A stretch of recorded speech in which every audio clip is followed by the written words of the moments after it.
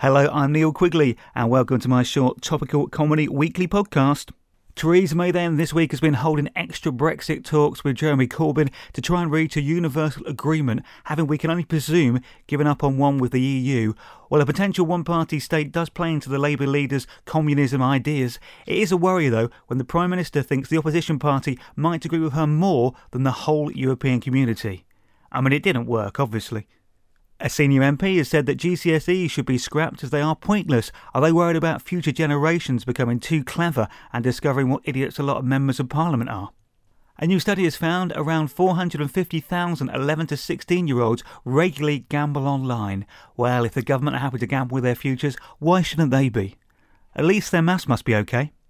More than a third of babies in the UK are living in poverty, but none of them are aware of it. Bad news for people in the UK who have children between the ages of 2 and 5. Frozen 2 is released in November. The parenting website Mumsnet has suffered a data breach where some information was potentially leaked. I'm not surprised. My mum finds it impossible to keep any secrets. The government have been criticised for originally giving a new ferry contract to a company with no boats, but they did also make Boris Johnson Foreign Secretary. They need to take a long, hard look at their HR department. Russia is thinking of briefly disconnecting from the global internet to test their cyber defences. That could be the perfect moment to hold a second referendum or a new American presidential vote. All flights in and out of Belgium were cancelled on Wednesday owing to a trade union dispute. Talks continued all day to try and resolve the problem. What a lot of Belgian waffle.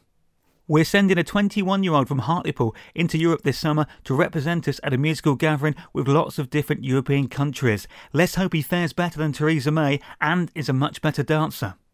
A BBC cameraman was attacked at a Trump rally in Texas after negative press remarks were made during the speech. If his supporter thought live footage of the president talking was still fake news, they really do have a big problem in America.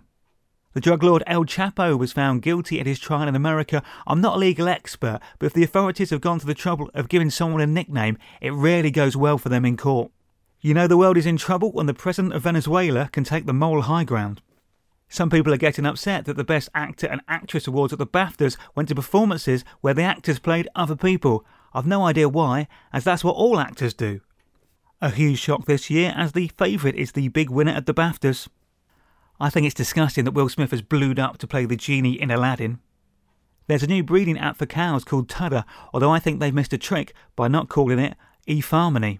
A YouTube star has been charged with stealing a cup of tea after police were called to a snow centre, a case of radio killing the video star. I was surprised this week to find the most trafficked mammal in the world is the pangolin. I thought it was Kim Kardashian. A former male Love Island contestant has been given a show bird watching. Well, stick to what you know, mate, I guess. Apparently, he's an expert in spotting a pair of great tits. Mike Ashley has pulled out of a potential deal to buy Patisserie Valerie after he realised he's already eaten all the pies and the cakes and the pastries too. A group of glass-walled homeowners have lost a privacy court battle with the Tate Modern Gallery over their viewing platform that gives viewers a look into their apartments. It shows you people in glass houses shouldn't glow phones. A&E waiting times were at their worst for 15 years. They're so bad, it's almost quicker trying to book a doctor's appointment. Prince Philip will not be prosecuted for the crash, was a headline I saw, which immediately made me want to read the full story, for some reason. As Tess Daly and Claudia Winkleman announced they are going to do a 24-hour dance-a-thon for comic relief, they're really going to regret their Strictly catchphrase of keep dancing when they hear it non-stop for a whole day.